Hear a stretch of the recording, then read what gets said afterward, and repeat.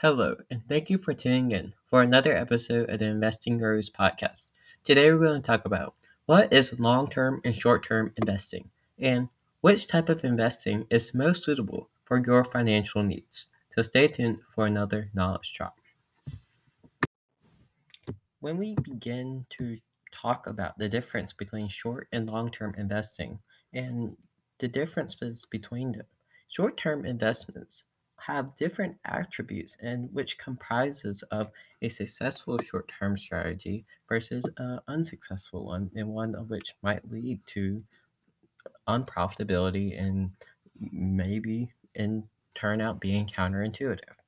When we begin to talk about short-term investing, short-term investments usually tend to have more volatility, and you begin to invest in more volatile assets like ETFs and options. And that's because volatility does not necessarily mean you're going to make money or is something you're going to just experience for the short term. But you need that volatility in those fellow traders of which are trading and you're competing alongside to hopefully increase the value of assets, or if you're buying options and more specifically put options, to decrease the value of those assets, to have those more rapid movements within the market and to eventually be able to profit from them. Additionally, when you're short-term investment and we're making short-term investments, it's important to try to capitalize off of smaller movements within the market because when we try, because this isn't passive investing, we aren't going to try to buy a stock and hold it for weeks and months on end. But what's important is that we try to exploit these short-term movements, as these short-term movements could be significant. Definitely, if we continue to make more and more short-term movements, and the profits, the small profits of which we make from them, are able to add up and begin to magnetize into the amount of money of which we need to accomplish our goal. Additionally, when we are engaged in short-term investing, investors are obviously more aggressive and are taking a more active investing approach within their portfolios, as active investors tend to want a more short-term gratifying result. And one of the ways in which this is provoked and caused is when we are consistently trading stocks and trading stocks which are profitable and buying more, while additionally letting go of stocks which are holding us back and of which are dragging down our portfolio.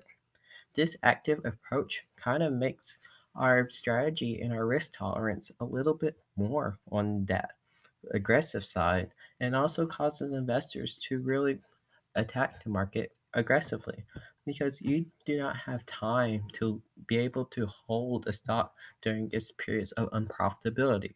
But instead, you need to be able to get rid of positions of which are holding you back and begin to fully exploit and ride along with positions of which are pushing you forward.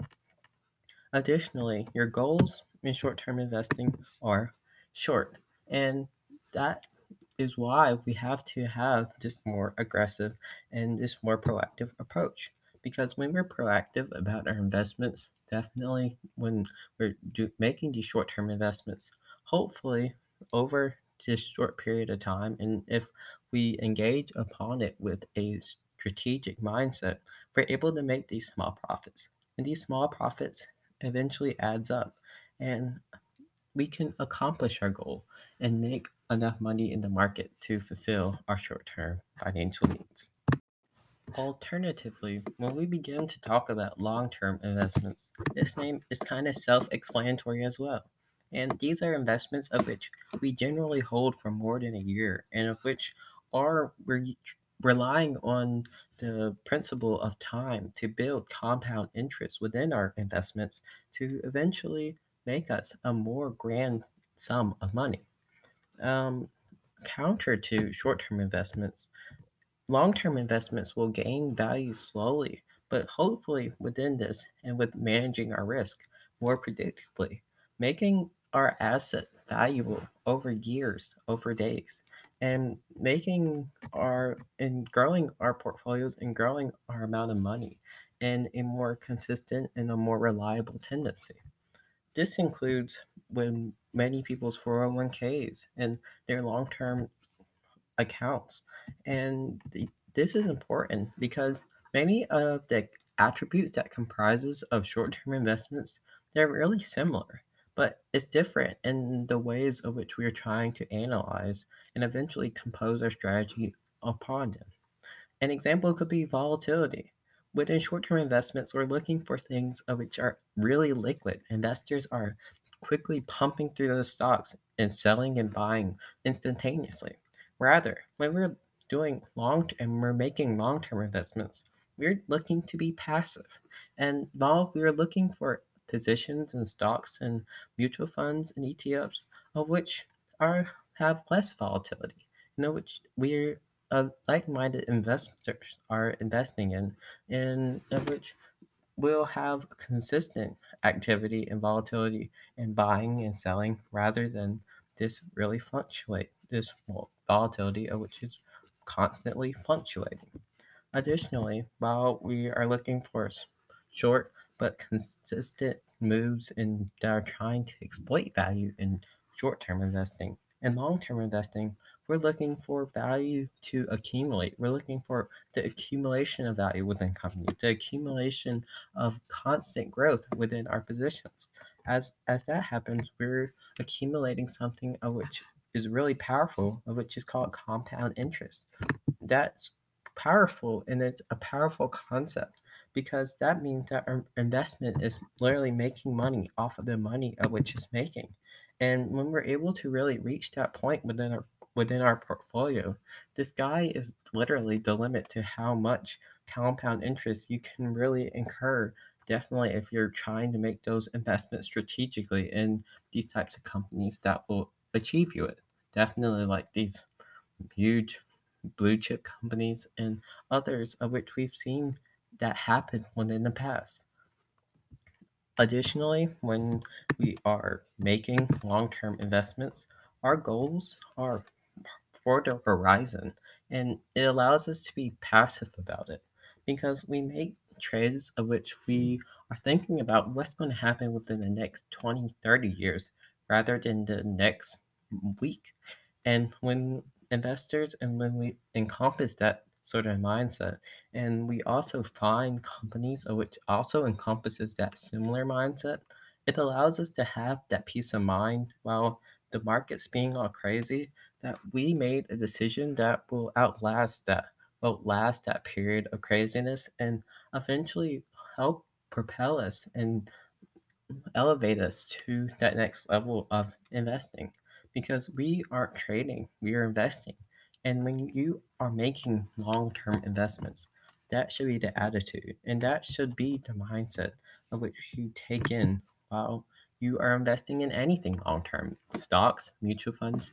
You are investing within those assets. And like any other investment, like a house or car, you should think and possess that mindset and really do your due diligence firstly and within your initial investments and when you're first starting to hopefully reap the results and reap the benefits that comes from it when you get old and when you want to just live off of your investments on the beach.